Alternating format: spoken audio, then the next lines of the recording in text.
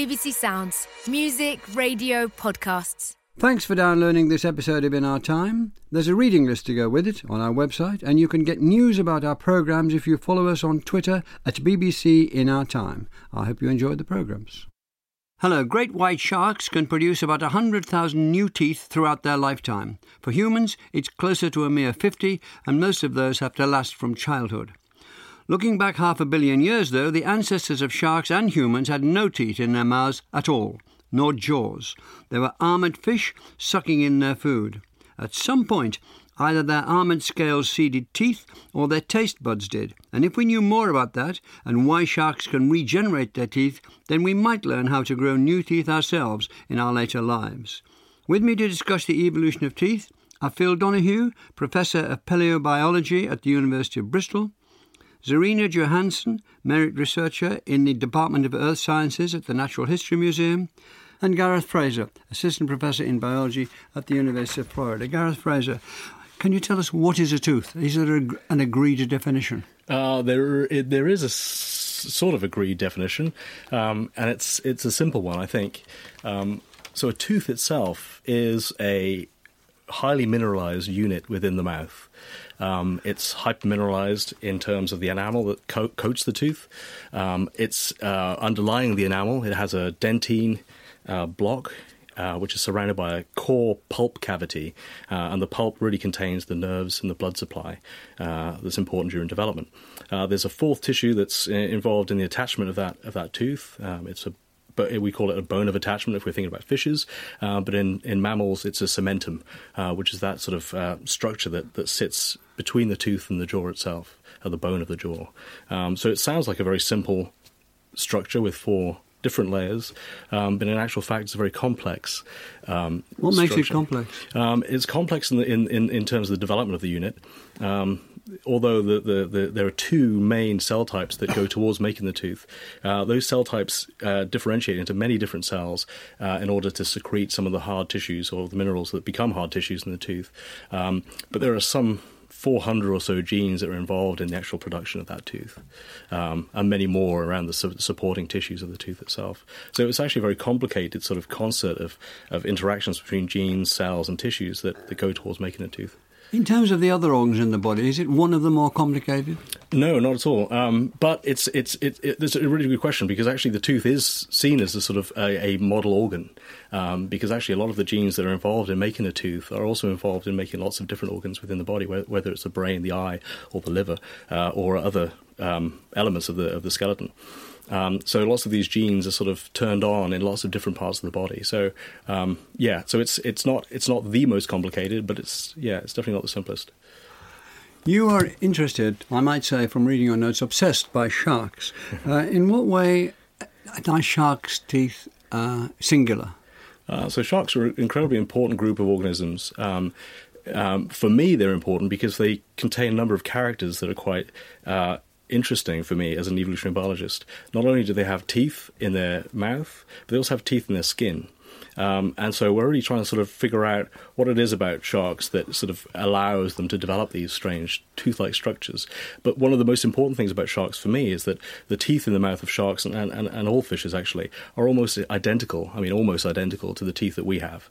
And the genes that make those teeth are almost equivalent across the board. So we're looking at a unit, a tooth within a shark that's incredibly conserved in the way it's made, which is great news for us, because that means we can learn a lot about sharks and how they make their teeth, and at some point that information can be useful for humans and human health. You talked about skin. In what way are teeth on the skins like the teeth in the mouths? So structurally they're almost equivalent. We call them skin teeth, but they're not true teeth, because true teeth are sort of defined by the location within the mouth. But in the skin, they're still made from enamel or enamel-like covering a core of dentine surrounded by a pulp cavity. So essentially, structurally, they're the same thing. So, why sharks make them in the skin is a really good question. And this sort of lends itself to the evolution of these structures and the origins of these structures. So we can answer some questions about the origins of teeth looking at sharks. So did teeth evolve in the skin of some of these ancient fishes, or did they evolve in the mouth, like the teeth in our mouths?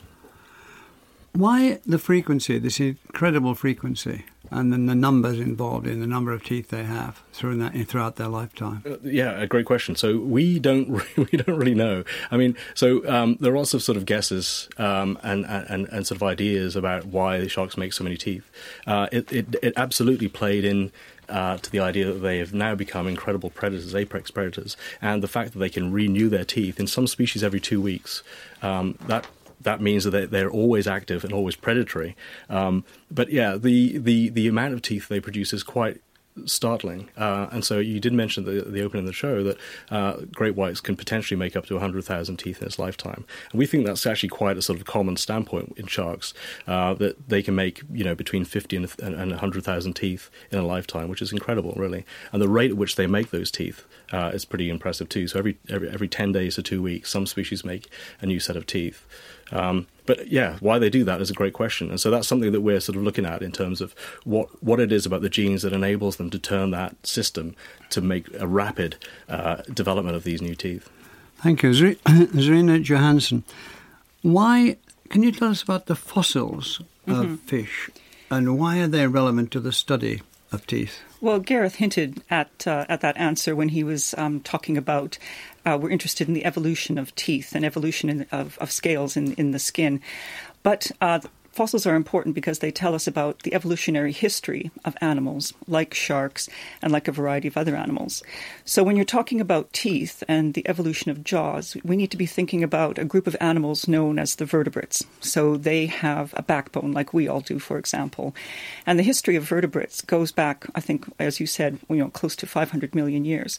And so if we think about the vertebrates, we can separate them into jawed vertebrates, which are normally the vertebrates that have teeth, and the jawless vertebrates. So jawless vertebrates today include like the lampreys and the hagfish, but there's a whole range of fossil jawless vertebrates as well. So one of the things we're interested in is investigating whether some of these jawless vertebrates may have had any type of precursors to teeth that we see in jawed vertebrates.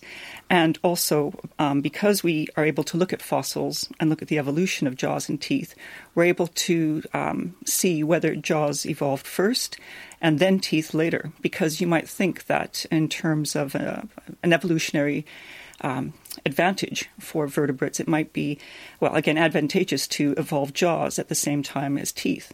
But in fact, if we look at a group of jawed vertebrates known as the placoderms, it looks like their jaws evolved first and then teeth evolved later. Are teeth particularly prominent in fossil remains? Yes, absolutely. So normally what fossilizes in animals are the hard tissues. So bone, for example, is mineralized. It's a mineralized part of the skeleton. Sharks mineralize their skeletons in slightly different ways. But teeth and scales, as Gareth was saying, are covered in this hard tissue called enamel or enameloid, and scales as well. And also because sharks produce teeth through their lifetime, they're incredibly rich in the fossil record. They're preserved very well. So a lot of our early history of sharks is known primarily from teeth and from scales. Are teeth always found with jaws in the fossil record? No, that they don't actually. So again, what we know from placoderms, which is this unusual group of fossil vertebrates, a fossil fish, is that what we think of as the most primitive jawed vertebrates, these placoderms, have jaws, but they are bare. They don't appear to have structures that are teeth in the same way, true teeth, in the same way that we have teeth in sharks and other bony fishes. So looking at these placoderms, we see jaws first, and teeth seem to have evolved in the mouth later. Phil Donoghue, how do teeth develop from the early stages? So initially, the earliest vertebrates that have teeth are the placoderms, and they just have structures, cone-like structures, which are comprised almost exclusively of dentine, with bone cells that bind them onto a bony jaw surface. And then in more advanced vertebrates, like sharks and some early bony fishes, they have a hypermineralized layer called enameloid, which is like enamel, which coats the upper surface and is a more wear-resistant tissue. And then later within vertebrate evolution, we have a structure that resembles more our own teeth, that has a cap of true enamel that encloses the tooth itself. Can you look back more than 500 million years ago and tell us about the world without teeth? So within vertebrates, at least, a world without teeth would have been jawless vertebrates, which had an extensively developed mineralized skeleton in the form of a body armour, which has these tooth-like structures coating its outer surface. But they didn't appear to have had teeth inside their mouths, and indeed they didn't have jaws. They made a living simply by slurping mud and trying to find nutrients within that mud. Can you, when teeth appeared hundreds of millions of years ago, was this related to fish scales, which have been mentioned, but could you develop that a bit? Okay, so within the fossil record, and if we put the fossils and the living species within a genealogy of life, what we can see is that the most primitive vertebrates that have tooth-like structures, those tooth-like structures only occur in the form of an external body armour. There are no tooth-like structures inside the mouth. It's only when we have true jaws that we have structures that Gareth, according to his definition, would accept as true teeth. But there are some other dead fish in between that have tooth-like structures associated with their pharynx, fossil groups, but they didn't have jaws. What those tooth-like structures were doing, nobody really knows. Have you any idea what provoked or promoted the development of teeth? Well, I think once you have jaws, if you want to capture prey So jaws came before teeth? Well, jaws and teeth seem to have come at more or less the same time. You imply, yes, within evolutionary history. And so jaws without teeth aren't particularly useful necessarily because, the primitive function for teeth could simply be retaining prey that's been captured by the jaws and preventing it from being released. So have you any idea how jaws and teeth came into existence and why? So I would argue that that effectively teeth evolved first. They are modifications of the developmental units that make up scales, and that they were co-opted to performing a tooth function once jaws first evolved. But how jaws came about, I don't think anybody really knows. But have you any guess as to why the scales turned into teeth? I mean, you must be one of the people best able to make an educated guess. Well, so scales and teeth develop in much the same way. I see. And the traditional hypothesis is that scales, which were on the outside of the mouth once jaws first evolved, were co-opted to performing a tooth function. They were there and they were adapted to retain prey. So teeth come from scales. That's the outside-inside theory, isn't it? Yeah, the outside-in is the traditional hypothesis that's as old as evolutionary theory itself. But Gareth, isn't there an inside-outside theory? There is. It's like the eggs, isn't it? Yeah. So there is an inside-out theory, and that's actually a little misleading in terms of the way the term was coined, or the name was coined. But we've heard Phil's theory. Could you just give us your opinion? Right. So it was actually my PhD advisor, Moya Smith, and a colleague of hers, Mike Coates, who's at Chicago, came up with this idea that teeth may have evolved in the pharynx of these jawless fishes. And we know that they did possess denticles, as Phil said, within the pharynx. We just don't really know what the sort of status of those denticles were and how they may have transitioned into teeth if they did. So the theory actually came from a group of fossils called Tillotson that actually had these sort of connected denticles that seem to show a whorl, almost like a developmental series of teeth, like you might have in the jaws of sharks, but in the back of the pharynx of these jawless fishes.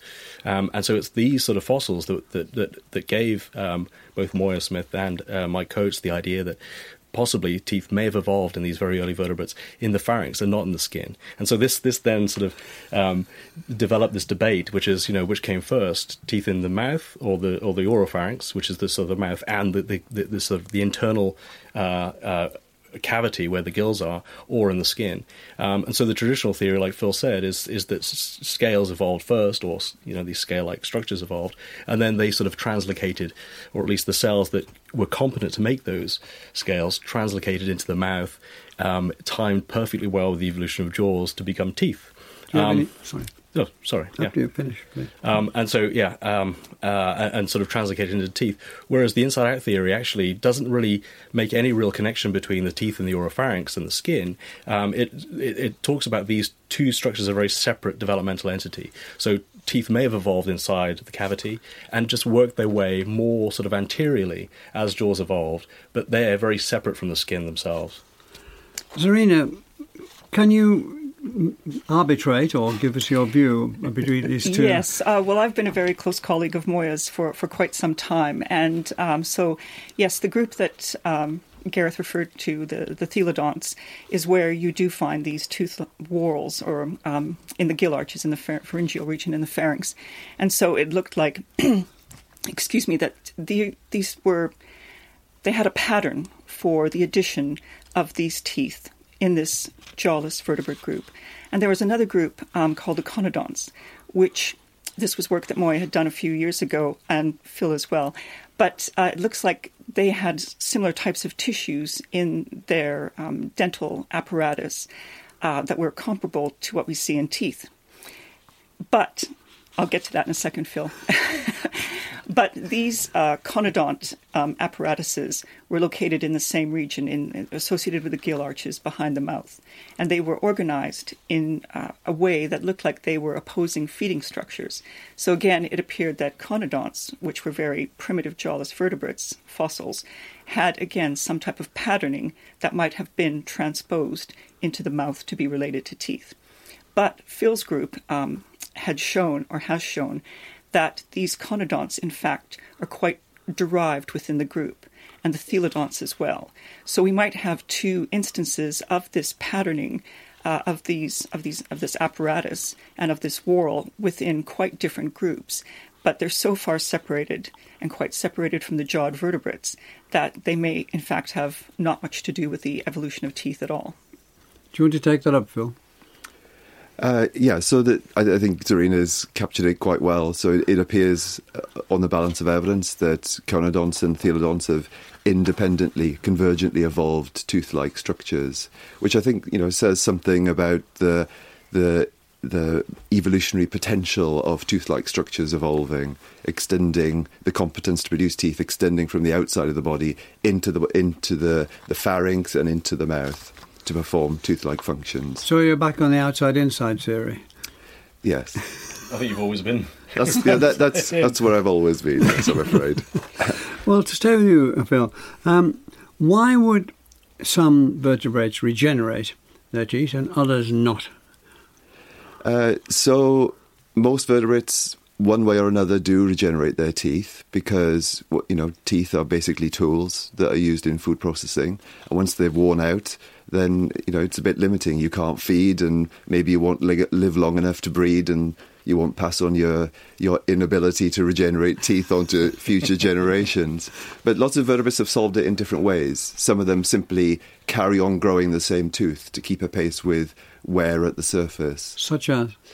So rabbits, for instance, and primitive shark-like organisms like chimeroids and lungfish as well all do the same thing. Rabbits have one. Can you just go a bit so further? rabbit incisors and some of their molars, they just continually grow them from the base. They never stop developing, and so the teeth themselves wear down very, very quickly.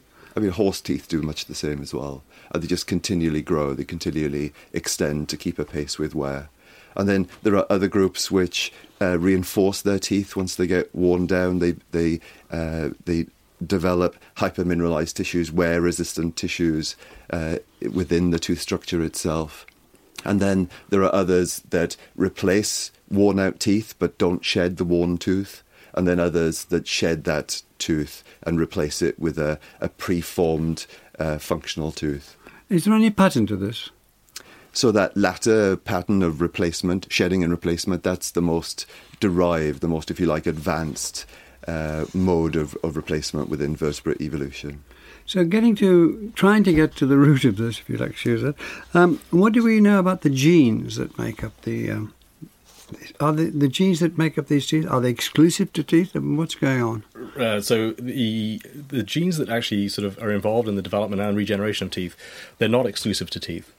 There are some proteins that are specific to the laying down of the mineral enamel, for example. During secretion of enamel, there are a number of proteins that are involved which are sort of seemingly specific to that function.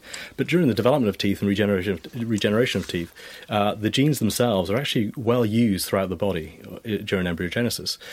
So there is no tooth gene, per se. They're just a sort of a collection of genes that we call a gene network that function together in order to make a tooth. And it's the sort of the interaction of those genes that's quite specific to teeth. What else do they make, these genes? These genes, well, so the term is pleiotropy, right? So these genes have functions in many different organs around the body, even sort of organised in the axis of the body as well. So lots of these genes are involved in many different developmental processes.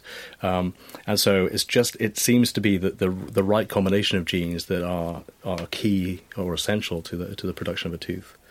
But we don't know why that is. We know it is, but not why it is. Yeah, I think that's what the sort of the research that at least I'm doing is sort of focused on it. Try to understand what it is about that sort of core network of genes that sort of offers something different to allow the formation of teeth. So actually, what we're doing right now is we're looking at sort of understanding all of the genes that are expressed during this process, not only of the developing tooth, but also the regenerative nature of the cells that make new teeth. Zerina, do you wanted to come in? Well, I was just going to say one of the important differences between teeth and scales in the skin is that teeth can regenerate. So that's an important thing that you're investigating, Gareth, at the moment. It is, yeah. And so the term regeneration is quite interesting because the skin is regenerative. So if you cut yourself, the skin will grow back. And that's the true sort of classic definition of regeneration. And so in sharks, if you cut their skin or you take a plug of tissue out of their skin, they'll grow the skin back relatively quickly. And then they'll also regrow those denticles, these skin teeth, back as well. So there is a regenerative capacity that is sort of inbuilt within the skin, but teeth do it slightly differently, right? So teeth have this sort of autonomous sort of cycle of regeneration where every one tooth is followed by a whole series of teeth sort of lying in wait. And there's a little stem cell niche at the end of that battery of teeth that seems to be maintained, and it continues to make teeth over and over again. But sorry, I was just going to interrupt.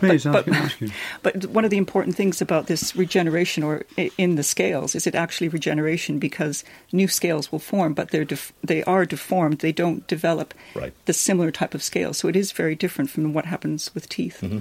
Can I stay with you, Zerina? Mm-hmm. What difference would it have made to the early vertebrates when they discovered they had teeth? Well, again, as an evolutionary advantage, teeth are very good because you can bite things, you can tear flesh, and then you can also break it down so that it is processed and digested more quickly, and you get the nutrients from it much more quickly as well. But when the jaw vertebrates first evolved, there seemed to be several features that evolved at that one particular time. So you get jaws and teeth. You get also in placoderms, you get the evolution of a movable head on the body armor, so a neck effectively. And then you get two sets of fins. So it looks like that jawed vertebrates, when they first evolved, became more active in terms of their locomotion, which would go together nicely with them also being able to have jaws and teeth to attack and break down their food. In that sense, did it give them, let's call it a sort of supremacy? Certainly an advantage in evolutionary terms, I would say. How much of an advantage? Well, they're now the most successful group of vertebrates living today. So, again, the jawless vertebrates that are alive today just include lampreys and hagfish, which are only known from a very few number of species. So it's teeth that made the difference? One of the differences, sure. What's the other? Well, again, just this ability to, locomotion, to be able to swim more quickly, to be able to capture prey. Moving your head on the rest of your body is also very advantageous, because if you think about a fish raising its head and dropping its jaw at the same time, it creates a very big mouth, so it can eat bigger prey items, but also as the jaw is dropped, it creates suction as well. So that whole mechanism is very, again, advantageous, functional for bringing food into the mouth of these jawed vertebrates. Phil, what about the animals that didn't get teeth, the non-vertebrates? What happens to them? So lots of invertebrates also have teeth or tooth-like structures. They've evolved independently, but they're, in terms of their shape and their function, they're much the same, even though they're not supported necessarily by jaws. So close relatives of vertebrates, things like sea urchins, they have teeth as part of their Aristotle's lantern. And Aristotle's lantern? Yeah, so it's a complex jaw apparatus which sits just inside the... Is that in Aristotle's study of... in Aristotle's study, it comes from that? Yes, yeah. So it's a very complex mechanical apparatus for scraping away at substrates or eating prey. And in fact, some of the genes that are involved in the development of those so-called teeth are some of the same genes involved in tooth development in vertebrates as well. But there are a whole host of different groups of invertebrates, like the penis worms, the horsehair worms, the roundworms, as well as lots of arthropods and acanthocephalans. All of them have tooth-like structures because they all want to grasp prey, which doesn't want to be eaten. When you say tooth-like, does it accord with the definition that we were given at the beginning of the programme? No, they certainly don't have teeth that are made up of the same tissues. They're not made up of enamel or dentine. But in terms of their shape and in terms of their function, they are the same. And that's why they basically look the same. So they can be predators too? Yes. Yes. So why did I say earlier that vertebrates got an advantage, and you all seem to agree? Well, vertebrates did get an advantage, but compared to what? Compared to their jawless and toothless relatives, yes, which were making a living just by, swimming around in slurping mud up, then, I don't know, I think that the life of a jawed and toothed vertebrate is a better one. I hope they knew it at the time. Gareth, when so many other animals regenerate teeth in various ways, why are we stuck with a mere 2 lots? Great question. So in mammals, it seems that we have reduced the number of teeth that we make because we're more sort of focused, I think, on forming teeth in a specific shape for a specific function. So mammals have a relatively specialized diet for the most part, and their teeth are made for function, right? So they're made for a specific diet. If you think about cows that chew a cud, and they sort of like to chew and grind grass down, they really need their molars to work together. And this is called occlusion. The fact that their molars are shaped perfectly to align with each other means that they can actually process that grass down to a cud and actually get all the nutrients out of it. If they didn't have those teeth aligning, then they wouldn't be able to generate the nutrients from the grass. And so, what other variants are there? Oh, many. Well, can you give us a few more?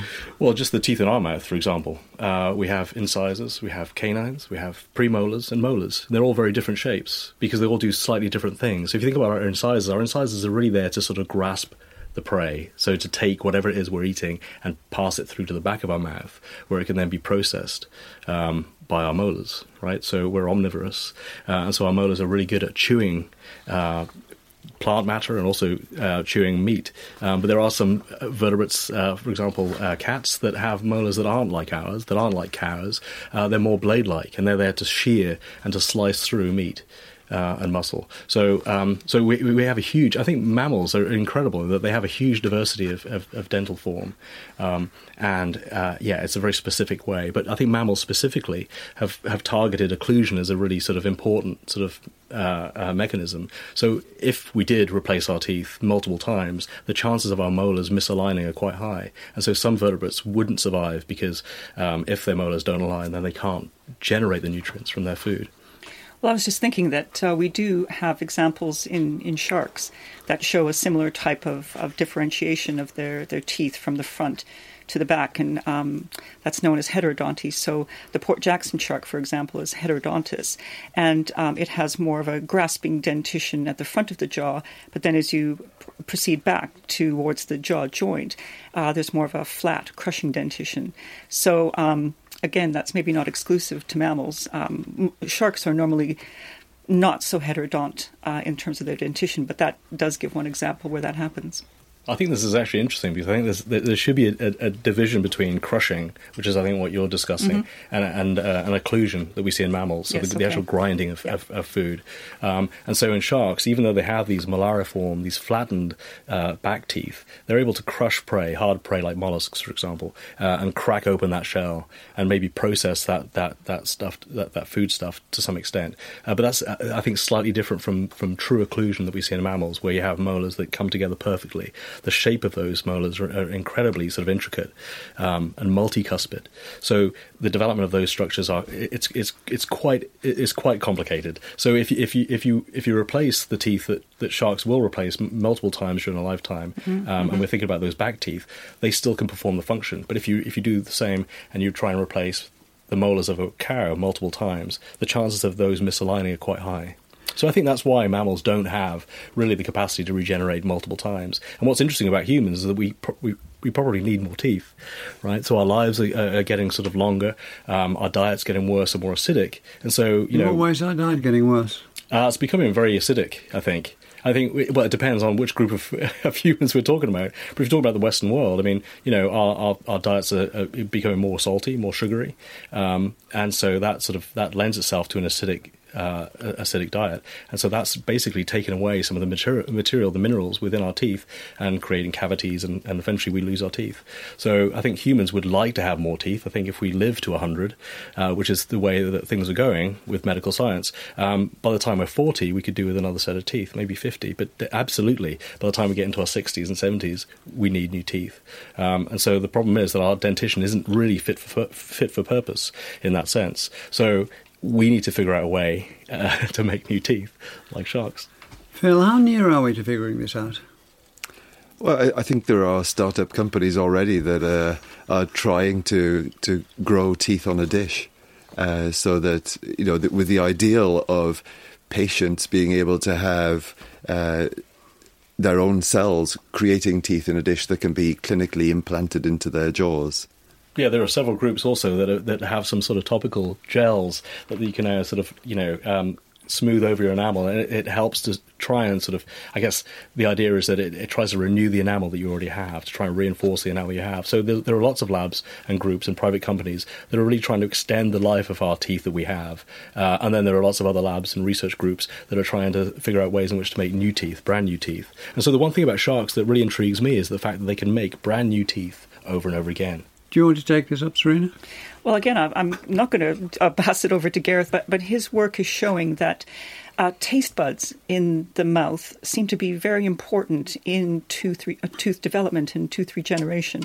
And when he first told me about this a few years ago, I was just really, I didn't really understand how that could be. And it was such an interesting idea that these two sort of what seemed to be quite dissimilar structures were related in developmental terms. So maybe you can go into that a bit more, Gareth? Yeah, so so what's interesting is that if we talk about the origins of teeth and the evolution of teeth, one of the things that I guess as paleontologists or evolutionary biologists we're sort of keen to understand is what was before teeth.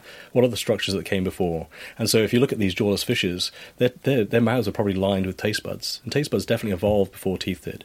And so one of the things that we've been trying to think about is this link between taste buds in the jaw and how teeth may have taken over that space. And what's intriguing about taste buds is that they're incredibly regenerative, right? So I think in mammals, maybe 10% of the cells in a taste bud in mammals is replaced every day. And so they're incredibly regenerative. The same genes are involved in the development of taste buds that they are in teeth. So we're actually starting to think about taste buds as sort of almost like a forerunner for teeth. And so if you think about this inside out or outside in theory, when competence to make teeth made its way into the mouth, it probably interacted with those factors or genes that were involved in regeneration of taste buds, and that then may have allowed teeth to adopt that fate of regeneration. Phil, did teeth appear only once on the evolutionary scale? Well, according to Gareth's definition of a tooth, yes, but there are many types of teeth also within vertebrates. So Zerina's already mentioned the jawless vertebrates, the hagfishes and the lampreys, and they actually have tooth-like structures, but they're made exclusively from keratin, so the same tissue that makes up our fingernails and toenails. And they are supported by a jaw-like apparatus, but it works from side to side rather than top down. And some people have argued that maybe that foreshadows, the development of a true tooth. But then there are other more advanced groups like amphibians. So the tadpoles of frogs, they have a set of primitive teeth, but again they are composed of keratin. They're not made of dentine and enamel in the way the teeth are classically thought of. And then there are various extinct groups, like there are some pelagic birds that survive for tens of millions of years that couldn't develop teeth because they had a keratinous beak, and that precludes tooth development. So instead what they did was to develop these huge bony projections that extended through the keratinous beak to perform a tooth-like function. There are many lineages that have solved the problem of wanting to retain prey or process food in different ways without simply co-opting the existing tooth. Going forward from 450 million years ago, when did the teeth arrive at the point where it made a significant difference to the way that the animal kingdom, including mammals, of course, was developing? So I think almost instantly we see, if we look at within the first tens of millions of years of jawed vertebrate evolution, we see a great diversity of tooth types, crushing dentitions, shearing dentitions, grasping dentitions, showing that the feeding ecology of jawed vertebrates had dramatically increased from the simple deposit feeding modes of their jawless and toothless ancestors. So it really did have a very dramatic effect. And as we look at the rest of vertebrate evolution, we just see the emergence of these recurrent themes of convergent tooth evolution to perform the same sort of tool functions of food processing and food capture. But I was just going to say, what I find quite interesting is that, again, in the fossil record, if we look at the animals that are most closely related to sharks and bony fish, some examples from Chinese fossils are showing that teeth are in fact absent. And if you go into the fossil history of sharks themselves, we see some groups have teeth, but other ones have lost. So it seems to be, quite a patchy patterning of whether you have teeth or not, for example, when you're looking at shark evolution. But in the introduction, I said something like that once the teeth got underway, it gave those with teeth a supremacy. When did that, I just would like to know if you have any idea, about what time did that make itself evident? Well, I think, again, as Phil said, when jaws first evolved, we do have teeth appearing. But again, just the capacity to change teeth and change dentitions. Sometimes perhaps you lose them. Sometimes they're modified to be fused. In the chimeroids was a type of shark relatives that Phil mentioned. And I just feel it's really interesting for my own research to be looking at how these different types of dentitions evolved and developed. But again, yes, when you first have jaws and teeth, that's when they become important. I guess a big changeover was the end of the Devonian period about 350 million years ago, when this great diversity of armoured jawless vertebrates that didn't have jaws, didn't have teeth, they basically went extinct. And that is something that follows the dramatic diversification both of lineages of jawed vertebrates but also of feeding ecologies rooted into different dental functions. Did they go extinct because those with teeth were making them extinct, or was it a coincidence? I think it's a coincidence because they weren't feeding in the same way. They weren't trying to capture the same prey. They weren't competing for resources in any way, anything like the same way. But nevertheless, being a jawed vertebrate was a better deal than being an armoured jawless vertebrate. Gareth, are these things developed in the embryo, the modifications and such? They are, yeah. So teeth develop in the embryo, but also modifications do occur in the embryo. So if we look at the embryo of fishes, the first dentition to develop in fishes may not be the same dentition it has when it emerges as a larva or as an adult. And so one of the things that we're sort of looking at is the change, not only in terms of the evolutionary change of teeth, but the developmental and the continued developmental change of teeth as well. So one of the fish groups that I study are the pufferfish. And pufferfish are really quite incredible because they as embryos, they develop a normal set of teeth like any other fish, these sort of unicuspid conical teeth that line the jaws. But their second generation, so this is a result of regeneration there, their second generation teeth start to make a beak, much like a bird, right, but made of dentine and enamel. And so what I'm really keen to understand is the diversity of these structures and how they diversify not only among groups, but within groups during development. So looking at groups like pufferfish and other strange fishes to show the transition of teeth between embryonic teeth, larval teeth, and then adult teeth. And it's this process of regeneration that allows them to do something really quite different with their dentition. So pufferfish are only able to make a beak because they regenerate their teeth continuously like a shark. But instead of making brand new teeth every time, they just make these new bands of dentine, which have an enamel cap, and they sort of pack these together and stack them up into a beak. And so they're only able to make these beaks because of this propensity to regenerate their dentition. Zerina, in your area of research, what is it you most want to learn about teeth? We've been looking at shark teeth and dentitions now for quite a few years, and we've been looking at various aspects of how sharks organize their teeth along the jaw to get the very precise patterning that you see in many, many sharks. But again, in this group known as the chimeroids, they just have a plate-like dentition. But if we look at the fossils of these chimeroids, they have separate, more shark-like teeth. So one thing that we're very interested in now is to learn how you go from this separate tooth dentition that you have in sharks to being this fused plate-like dentition that you see in these chimeroids. So again, like Gareth, just looking at how teeth change through evolution. Finally, Phil, what application would this have, what you've been talking about, have to human health? So we've already discussed the possibility of growing your own teeth or using topical substances to try and regenerate tissue layers on teeth. But the other aspect that's of importance with regard to teeth and tooth development is the fact that they serve as fantastic models for organogenesis, for simply organ development. Teeth are, at the same time, perhaps the simplest and the most complex of all organ systems. They're very simple because they develop simply as a consequence of bending a sheet of cells. And the shape of the tooth is dependent on the way in which that sheet of cells is deformed. But they're also amongst the most complex of organs because they result from an interaction between two different primary embryological tissue layers. One is the oral epithelium, and then the other is a migratory population of stem-like cells that comes basically from the midbrain and migrates to the position where teeth will develop. That's quite a complex system of getting all the right cells in the right place at the right time and getting them to communicate biochemically to get the tissue layers to form, to make a tooth shape, and for all the cells to develop into the tissues that make a tooth.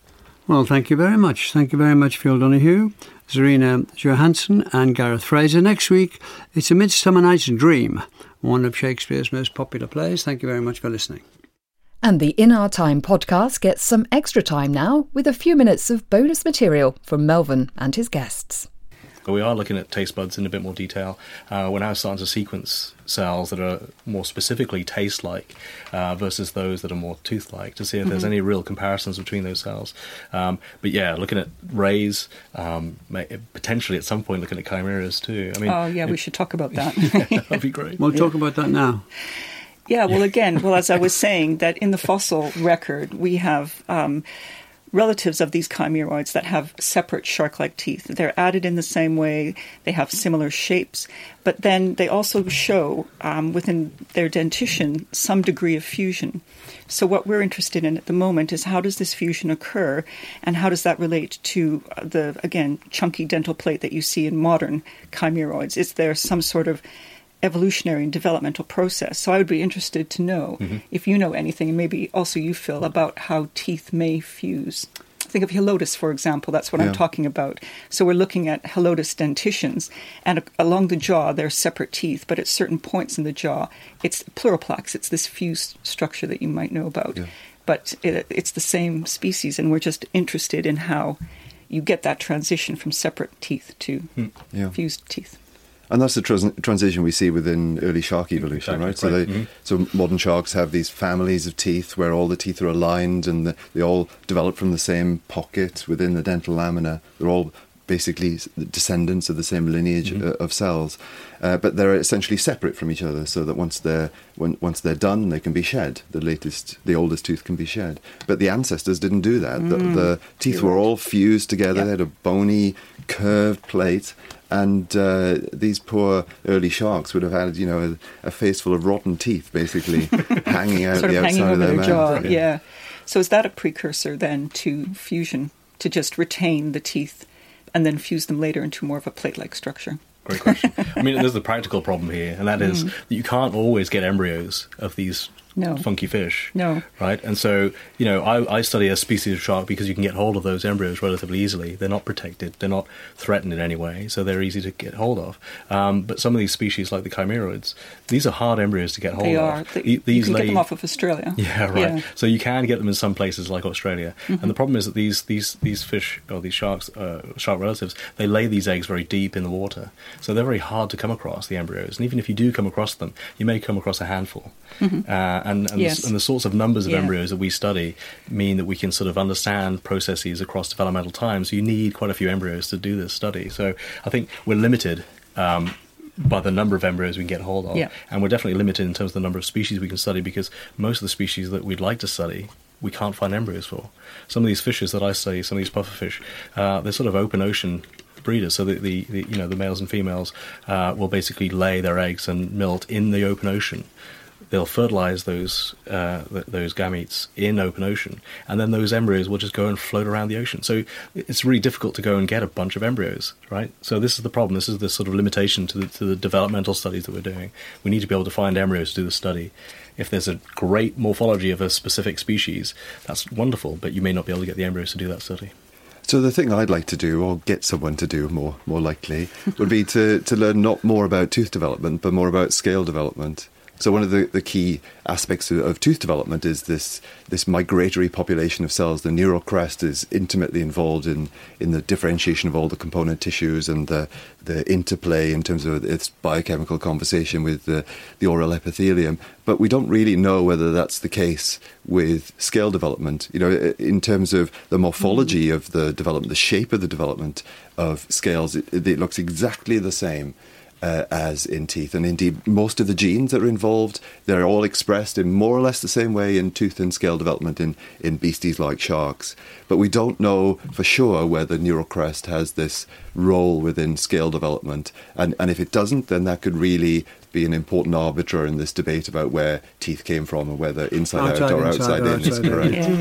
I mean, so the one thing I would add to this inside out, outside in debate is that there have been a few studies recently that have shown that actually the endoderm, which lines the mouth and the sort of the posterior cavity of the mouth and pharynx, and also bleeds into the foregut, this is all endoderm. And actually endoderm is the tissue that outpockets rather than ectoderm in-pocketing. And so if we really think about the sort of developmental processes that are occurring, it's more likely that endoderm is making its way out into the ectoderm than it is the ectoderm moving into the mouth. Yeah. Oh, so to make matters worse, I should add, just for completeness, that Gareth himself has come up with an inside and outside hypothesis. I'd like to see him explain it. There's your chance. Okay, I can explain it. I mean, so the idea that scales so scales in the skin or teeth in the skin versus teeth in the mouth are very separate entities, and they may have evolved around about the same sorts of time. But it's really so my sort of idea is that there really isn't an answer to whether one came before the other, that they both appeared because of this interaction between the cells and the gene networks. And so if you have the right cell type and the right gene network, you can make a tooth in the skin or the mouth. It doesn't really matter where. And so then it's sort of, the question is, does it really matter what came first? But this has been going on for 150 years. You can't just solve it like that. This argument has been very important. I think the thing all the textbooks would have to be rewritten. Well, so annoyingly, one of our last papers, we support the outside-in theory because we're talking about the competence of the ectodermal cells that make these skin teeth moving their way into the mouth and collaborating with the taste buds to make these regenerative teeth. And so in my mind, that sort of works actually. And so I'm right on the fence, I think, right now. I like the endoderm being the sort of the main component of true teeth, but I also like the idea of these competent cells making their way into the mouth, interacting with taste buds to allow this new wave of regeneration. Here's the producer. Does anyone want your coffee? I think I'm okay. I'm all right, actually. Thank you. In Our Time with Melvyn Bragg is produced by Simon Tillotson. Oi, you. While you're here, have a listen to this, would you? Forest 404. An environmental thriller for BBC Sounds. I'm so sorry. Meet Pan. For what I did. She lives a few centuries from now, after a data crash that wiped out most records of life. So when she finds an old recording of a rainforest, she has no idea what it is. Forest 404. 9-part thriller, 9-part talk, 9-part soundscape. Starring Pearl Mackie, Tanya Moody and Pippa Haywood, with theme music by Bonobo. Subscribe now on BBC Sounds. Subscribe now.